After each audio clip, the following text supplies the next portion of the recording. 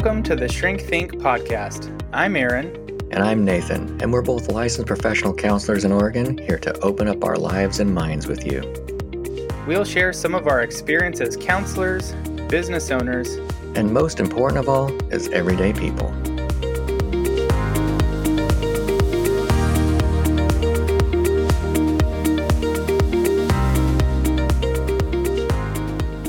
Hi, and welcome to Shrink Think. This is our podcast that explores the human experience from two therapists' perspective.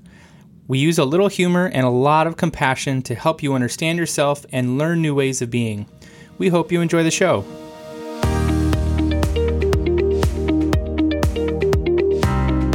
Well, welcome to our podcast. We're here today with Brandy and Billy Eldridge. They are married. Brandy is a nonprofit executive director where she and her team provide services for abused or neglected children. And Billy is a counselor and therapist, and we met them last year, actually, at the conference called Killin' It Camp, and we really clicked. It was really funny. We had kind of live in opposite universes in a way, so we had great conversation, but I'd like to kick it over to you guys, Billy and Brandy, to kind of tell a little bit about yourself. Hello. Hey guys, so glad to be here. This is Billy, and yeah, I'm a private practice therapist. I own a private practice with a friend of mine, and it was kind of cool to meet you guys because, you know, y'all do the same thing and work together, and it was always good to pick your brains. But yeah, I do that. And Brandy, Nathan, was that you speaking earlier, introducing us? Yes, it was. You have such a beautiful, soothing voice. You came on and you're like, well, hello, everybody. My name is Velvet. You know, he does have some hypnotism audio soundtracks out there for all you who are interested. Stop it. That's actually true. Really? Yeah, it's true. But you know what's funny about that is I get told that a lot, but it's more than I can put people to sleep, which sucks. Not for people who have a hard time sleeping. You could do that ASMR. Yes, just whisper quietly and just random things. Well, we enjoyed meeting you guys in Colorado last year and ended up having a lot of fun conversations, a lot of deep conversations. But yeah, like you said, Nathan, we were comparing just, I think, religion, Christianity, and the regional differences that we were from parallel universes. Yeah. Us being in East Texas, we were talking about the difference. Just depending on who gets elected, there's this influx of people in distress. And for us, it's usually if a more conservative person is elected, everybody's happy and nobody's sad. But if someone on the other side is elected, there's a lot of people coming into counseling that are really feeling disheartened. For you guys, it sounded like it's the complete opposite.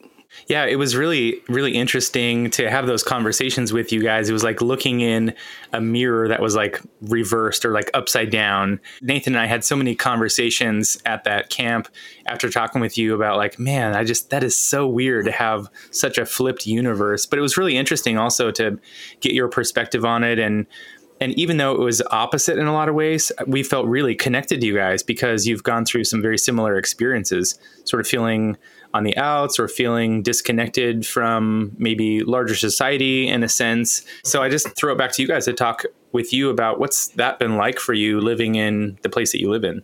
I think for me as a therapist, probably the first question I get probably 90% of the time when someone calls is, are you a Christian therapist? And people want that, and they want that specifically. And although that's not a label on anything, I always let people know I am a Christian who happens to be a therapist, because I do a lot of work with people on the outer edges that are struggling with their faith. And if I labeled it in that way, I think I would ostracize people who felt like they couldn't come in just personally. And some of my friends, great faith-based therapists, do it a different way, but it's just for me.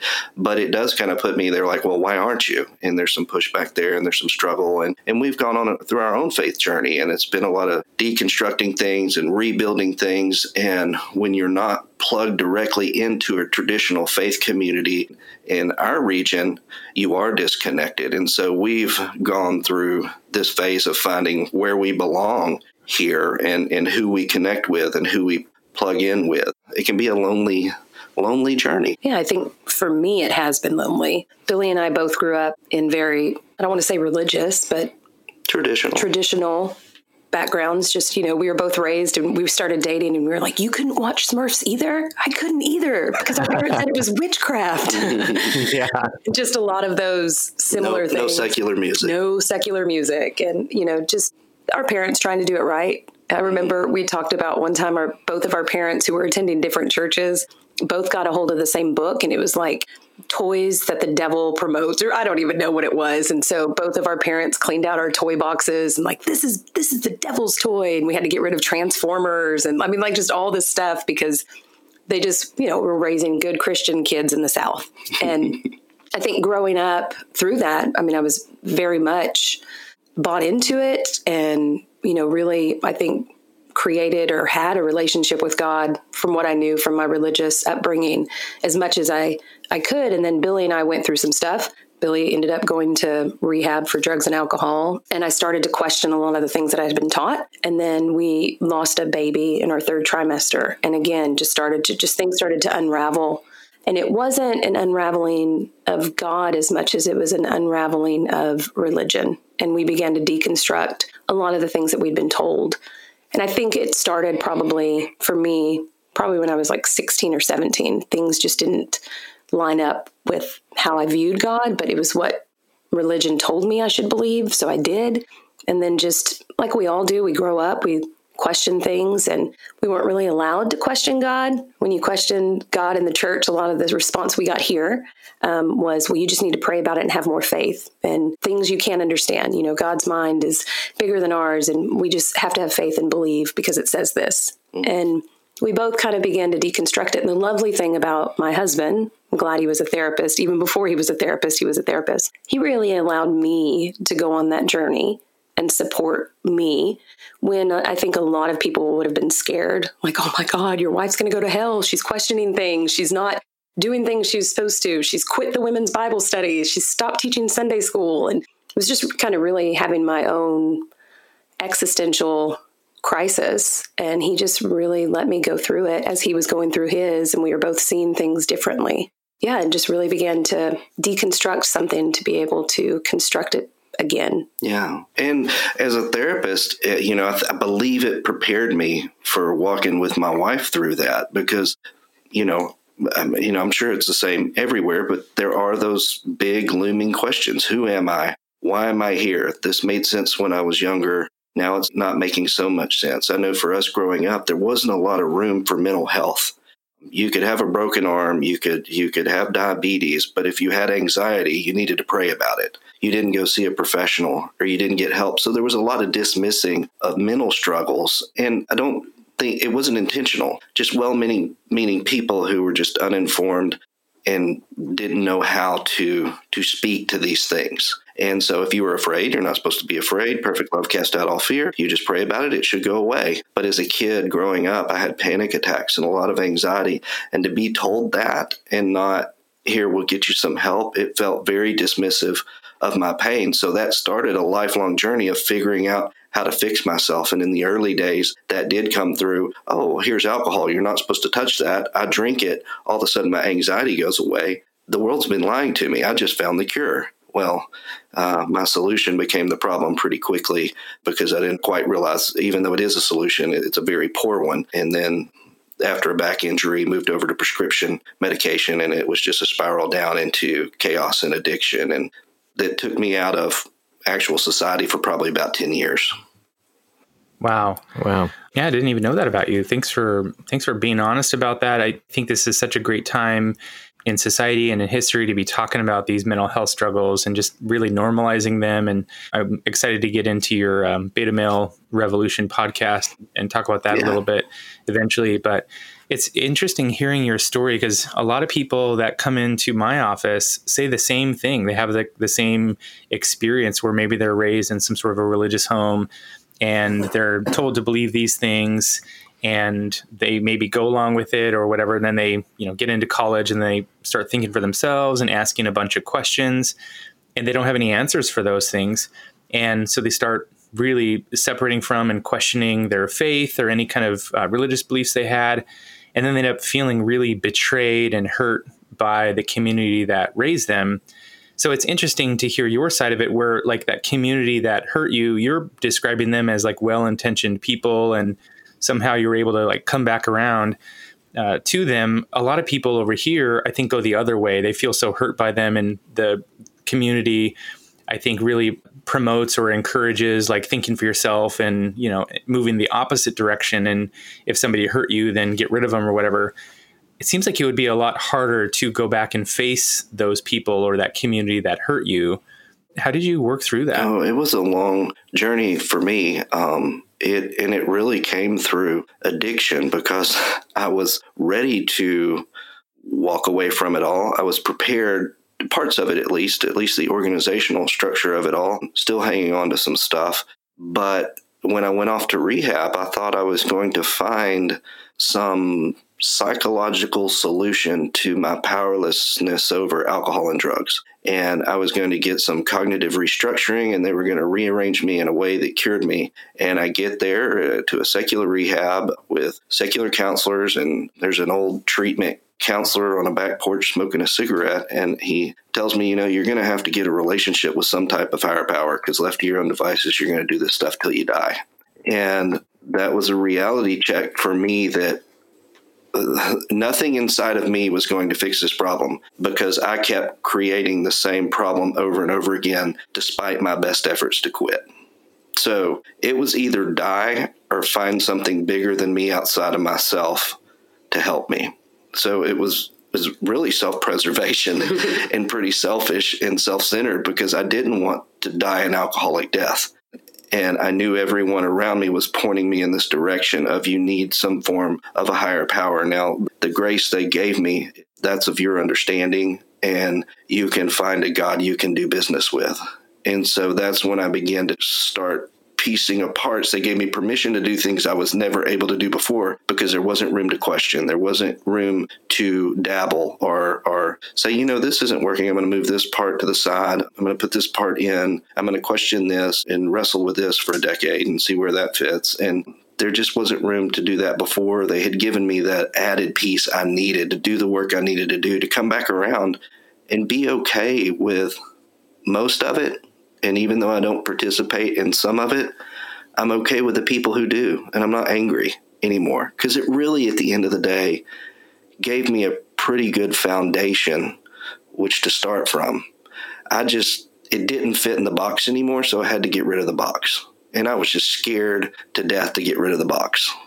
Yeah. I think for me, one, having Billy be able to like just give me space to do what I needed to do.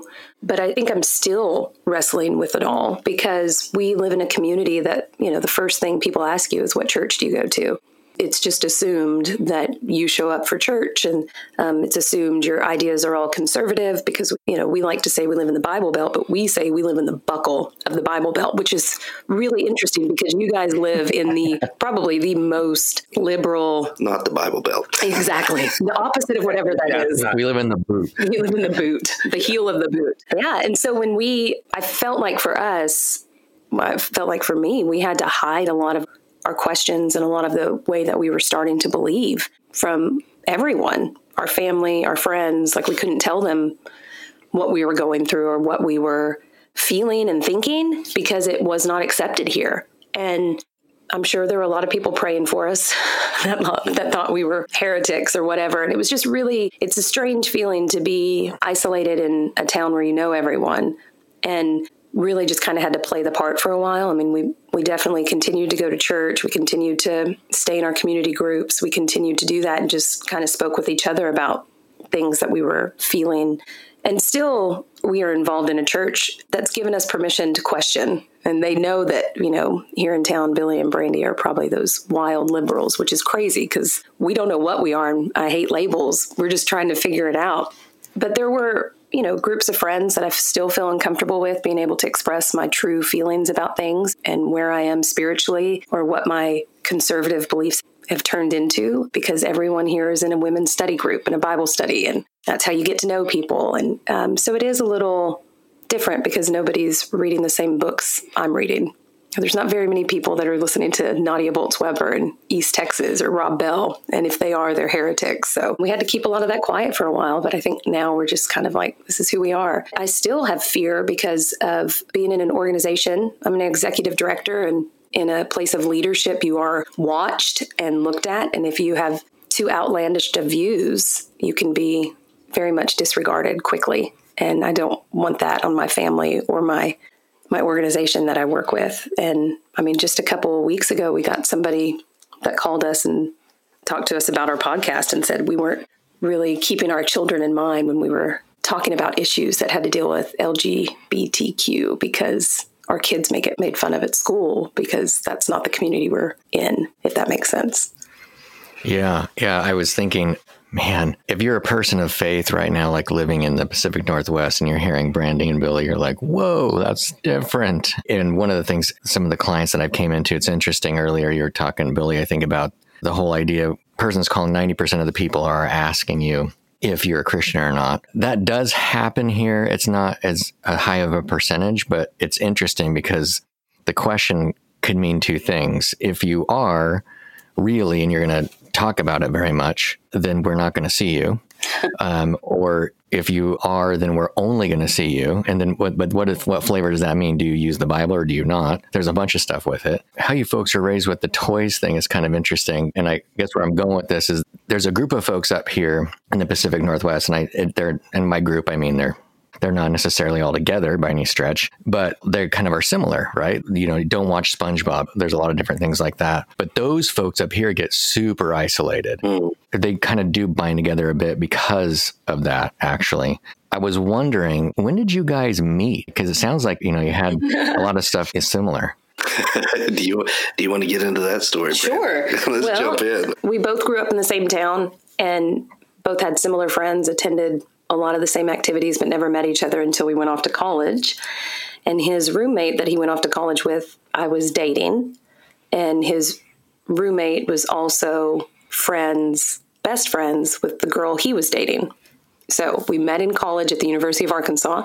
This is Arkansas. Everybody's really close. And How close are you? Well, you're about to find out. None of us were related. No, we probably lived 2-3 miles from each other growing up and had never met, but had the exact friends, attended things and parties. We looked back and it was just very serendipitous that we never met. When I was in the second grade, our house needed a culvert dug, and her dad is an excavator, and he's the guy that came out and helped my dad dig a culvert in the second grade, and I'd never met her. Yeah. Anyway, so we became really good friends in college, and Billy was just good time Billy. Billy was a lot of fun. When Drunk Billy came out, everybody wanted to be around him. Like, he was just good time Billy. In college, Drunk Billy is a good time. Married to Drunk Billy is a different story. But we just had a really good time, and we stayed friends for a long time. And he got engaged to his girlfriend. I got engaged to my boyfriend. My boyfriend and I broke up. Billy and his girlfriend got married, and I was the maid of honor at that wedding. Yeah. This is getting better. And Yeah, it's getting hot. If our audience wants to pause and start the popcorn, I think now is probably a good time. Yeah, well, yes. Pull out the popcorn, guys. They were good friends of mine, and his wife and I were friends, and I left. They stayed where our hometown is, and I took off for 10 or 11 years.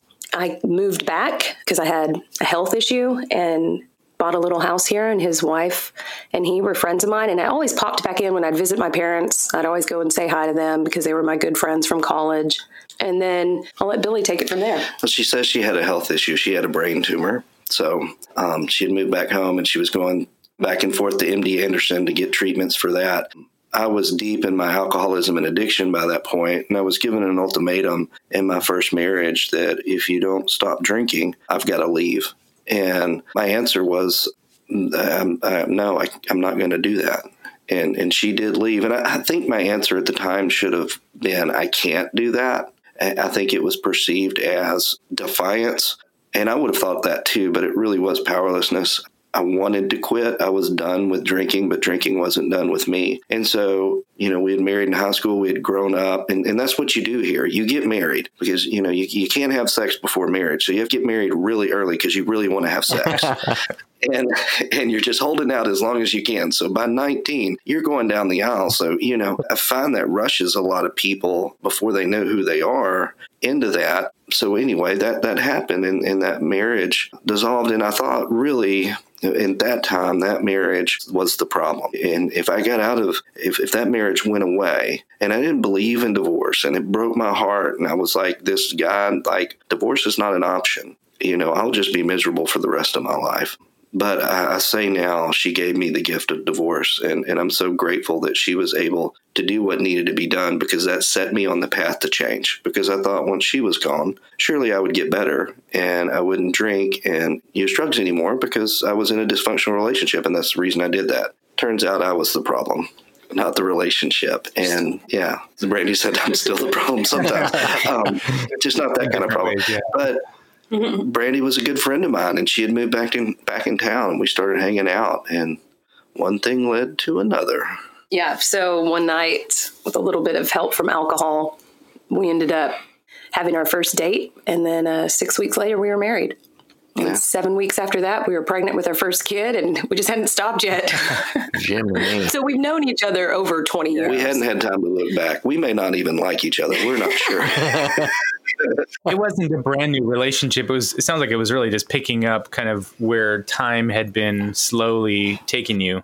Yeah. Billy, he was just a really good friend. I can honestly say there was never, I never looked at Billy like, oh, he's kind of cute if he'd break up with us. We just, we grew up, we had similar backgrounds. We were friends in college. I visited them when I would come home from college. I visited them when I was moving all over the world, and they were just good friends of mine. And so after Billy and his wife were going through this divorce, we just hung out like we did in college. And I remember Billy tried to hold my hand one time, and I was like, oh no, you're college Billy, we're just friends. That's not the way it would go. And I will tell you, it's a little probably more than you wanted to know, but it was a pretty good line Billy said to me. He walked me to my door and he said, "Can I kiss you?" And I was like, no, that's messing with fire. We don't want to go there. And he walked away with such confidence and looked back at me, and he goes, well, one of these days you're going to ask me to kiss you. And I went, wow, where did that come from? And I said, come on back here. Let's try it out. And that was it. I mean, we weren't friends anymore. The nature of the relationship changed at that moment. And I always tell people a beautiful life unfolded in spite of me. I mean, I did everything wrong. If somebody came into my office as a therapist and said, I just got out of a divorce, I have this best friend, we've been hanging out for 2 weeks, and I think we might want to get married. In the next 5 weeks. I wouldn't tell them what to do, but I would start pointing out some possible dysfunctional patterns in that decision making. But man, I wouldn't want any other life in the world than to be married to this person right here in front of me. And I don't think things could have been done any different. Things unfolded in the way they needed to be done. Sounds like you've really come to peace with yourself. I mean, the way you talk about your mistakes and about the problems that were in your life. And even, when you said I was the problem, I don't hear self-hatred or shame around that. It really just is kind of a matter of fact, understanding I was doing some things that I shouldn't have been doing. There were some things about me that really needed to get worked on, and I've really come to terms with those. What's your relationship with yourself like now, and how has that changed your relationship with Brandy? I'm going to answer that before he can. Yeah, I'm used to her answering. No, I'm just kidding. Go ahead. One of the things that I've noticed about Billy that challenges me to be a better person is he works such a good recovery program, and we both found a relationship with God in those rooms of recovery. And recovery teaches you to just every single day, almost minute by minute, be thankful and own your part of it. Billy likes to say, and I use all of his recovery terms, but one of them is, what's the one we always say? To clean your side of the street. Yeah. And he does that. So when we're arguing, we can get really it's your fault, start going down that checklist of who's keeping score. And Billy will be the first one to say, I'm sorry, this is what I did in it. This is what I did with it. And it really makes me mad sometimes because I know what he's doing is saying, you own your part, I'll own mine. And I don't want to own my part. But he is the most self-reflective person I know. And that's the truth. And sorry, he really challenges me to be a better person and for our family to be a better family, and just to walk in this place of knowing your stretches, but then really working in your strengths, and just to be kind to people and love people. And I'm just really in awe of him a lot, and how self-reflective and self-involved he is constantly. Thank you, sweetheart. That's choking me up a little bit. Whew. Thank you. Well, for me, I grew up in East Texas, and it's football and it's hunting, and those things never came naturally to me. And so I felt like I didn't fit in. And I was a little more sensitive, and my emotions seemed to ride a little higher.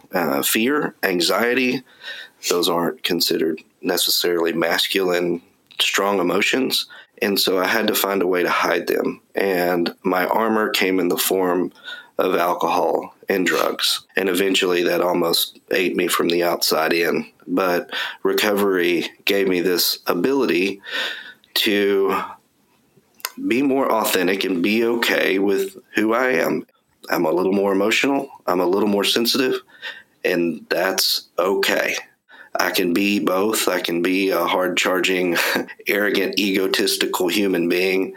That's unhealthy. I can also be a shame-ridden, no good, I'm a piece of crap kind of person. But I found in recovery a way to get in the middle of that. And I'm just a human among humans. I'm who I'm created to be. And if I do that, everything's going to be okay. And it really taught me to be forgiving of others and to be real self-forgiving too. And that didn't happen overnight. I carried a lot of shame and a lot of guilt for everything that went on in my 20s and early 30s. But I began to let that go and take the lessons that I learned. And it gives me a view into life that I'm appreciative of today. I so appreciate you sharing that. Both of you really, you had me really touched, Brandy, when you got emotional there. I love hearing that because I think so many times we're afraid that being vulnerable and being broken or having mistakes, people are going to reject us. They're not going to like us. They're not going to accept us anymore. They're going to think that there's, something wrong with us or whatever, because that's how we feel about ourselves.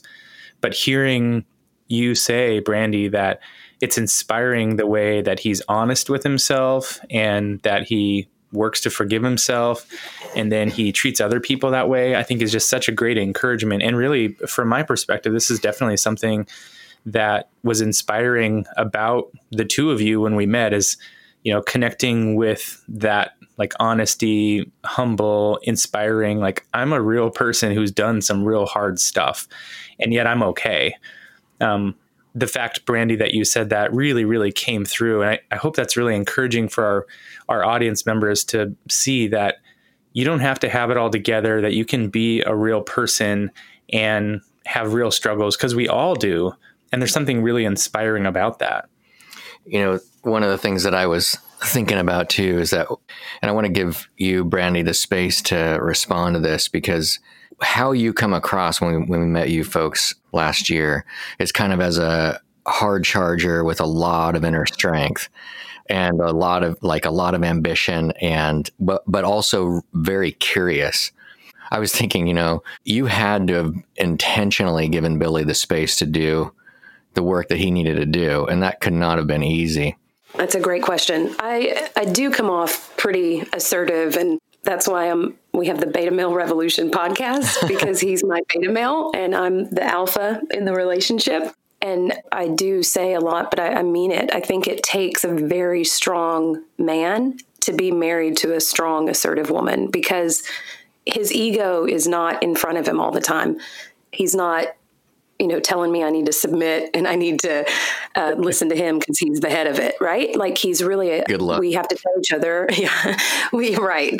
When he tried that, it didn't work very well for him. But he also doesn't seem like he's invisible either. He's strong with you. No, that's what I'm saying. He is strong, and he is a little more passive about things. When I get upset, he's going to know it right away. He's going to know exactly what I'm thinking. I'm not going to hold my feelings in. I want to talk about it. I want to be done with it because I want to move on and have a good time. And Billy he'll think about it more. He'll internalize things more. He'll hold it in inside. And so because he is a little bit, more sensitive and more analytical and internal about things, it comes off as different. But for me, he's very strong.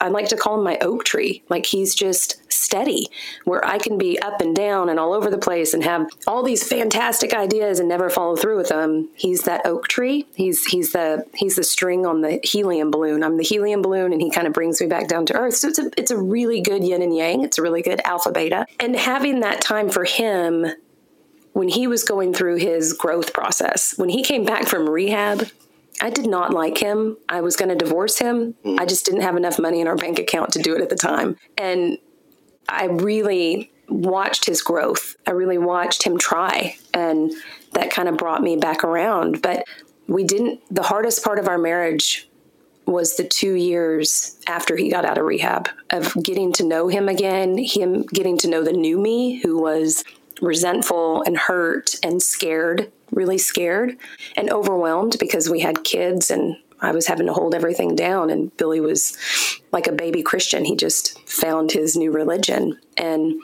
it was a process for 2 years. We went through counseling and really worked it out, but came out on the other side. And I don't know if I allowed it so much as I just didn't have time to deal with him anymore. So I'd like to say it's, I was very heroic in the whole thing, but no, I couldn't afford to divorce him. And two, I was just trying to keep my shit together. Yeah.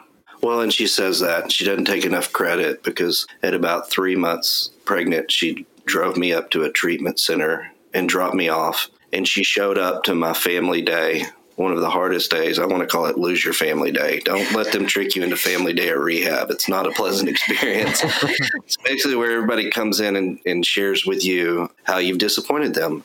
I'm so glad I did that in an insulated environment. And I needed to be isolated and insulated at that time. And she showed up. And she picked me up and she brought me home and she did the hard work it took and learning how to live with a new version of me, because I hadn't felt much for a decade. And then all of a sudden it's like my emotional nerve endings were exposed and everything felt so raw. And the slightest thing and the slightest bump or emotional slight felt like 1,000 pounds weighing down on my chest. And so I did have to go through this process of learning to live in my skin without being in an altered state. So I think she kind of puts it in a way where she doesn't take enough credit for the fact that we hung in there. And there were some circumstantial things that let us hang on. It was hanging on by a thread. Mm-hmm. And it's like the wind could have blown and it could have been over. But the miracle to me, the real miracle, and I grew up always wanting to see miracles, is that it didn't. I mean, what kept it from tipping to the left and snapping? To me, that's the thread. That's the spiritual foundation that you can't find anywhere else, because we are a marriage that should not exist. Mm-hmm. I am a guy that shouldn't be involved in his kids' lives. But I am. And to me, that's the good stuff. But for the grace of God go I. I always thought, what if it were me? And once I got education on alcoholism and addiction, I thought, what if that were me? And what if Billy had to drop me off at rehab and he had 2 kids at home, 2 small kids at home? Like, what would I want him to do? And when I finally listened, but for the grace of God go I, if the shoe was on the other foot, I'd want him to fight for me. I'd want him to fight through it as much as he could till he couldn't anymore. So it was a thread, but for the grace of God go I. Wow. That's an amazing compassion too, for yourself and for one another, and just a beautiful story. I really appreciate you guys coming on our show and sharing about that. We're getting close to being done on time here, but I'd love to hear, just as you're saying all this stuff, I'm thinking, man, you've been through so much stuff and now here you are, you've got a couple businesses you're running and you've got this podcast. What an amazing story to go from where you were to where you are now in your marriage and your family, and then with your business ventures. So tell us a little bit about your podcast and what that's all about. So we have Beta Male Revolution. That's a podcast for beta males, individuals, the people who love them, and the alphas who enjoy their company. We're not anti anything. And we kind of created, it's a play on words. It's kind of a tongue-in-cheek type of thing. We're not like scientifically there are betas and alphas in the world. It's just a way for us to frame our relationship. And the biggest work probably came from me getting okay being a more beta guy, what you would consider, and me learning to wear that and what that looked like in the world. And so out of that came this podcast. We don't know where it's going. We don't know what we're doing, but we show up in front of the mic and we get to talk to some of the coolest people in the world like you guys. I get to have my counseling practice and do work in the world that fits me. I was in construction for years and I was a square peg in a round hole. I didn't belong in that field. I finally found my thing. And then Brandy gets to work with a nonprofit, CASA, and the Children's Advocacy Center, and be a part of that work that helps people find hope and justice and therapy when they've been through some of the most horrific experiences a child can go through. So the fact that we get to do this stuff is a gift. Every day I get to wake up and put one foot in front of the other. Life is more chaotic now than ever. But I was a guy who the bank was taking my house. My in-laws were dropping off diapers because I couldn't afford to buy them. And I thought, this is it. And there's nothing else left in life for me. So the fact that I get to do this, man, I'm so grateful. That is really cool. So how can people find your podcast? www.betamalerevolution.com. We're on Spotify, Apple, Podbay. I just found out we're on Podbay. All the big ones they go out to. I don't know where it all, but yeah, if you want to hear more about our story, go down to episode 1, and we dig it, and we get a lot into Brandy, the alpha story too, and you get to hear how she grew up, in San Francisco, a single mom, and those struggles she had. So yeah. Check out the podcast. There's a free e-course. If you don't know what a beta male is, or you think you might live with one, there's an e-course on there that unfolds some of that. Okay. How are you found on social media? We're on Facebook. Just type in Beta Male Revolution. Instagram. I don't know what it is. Beta Male Revolution. You'll find us. All right. Well, hey, thank you very much for joining our show. This has just been a pleasure, and I know everybody's really enjoyed it. Again, thank you for being with us today. Thank you guys so much.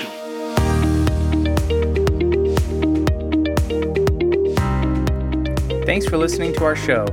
Don't forget to head over to Apple Podcasts to leave us a review and subscribe to our podcast so you never miss an episode. If you'd like to learn more about us, visit our website at shrinkthinkpodcast.com/course and sign up for our free email course.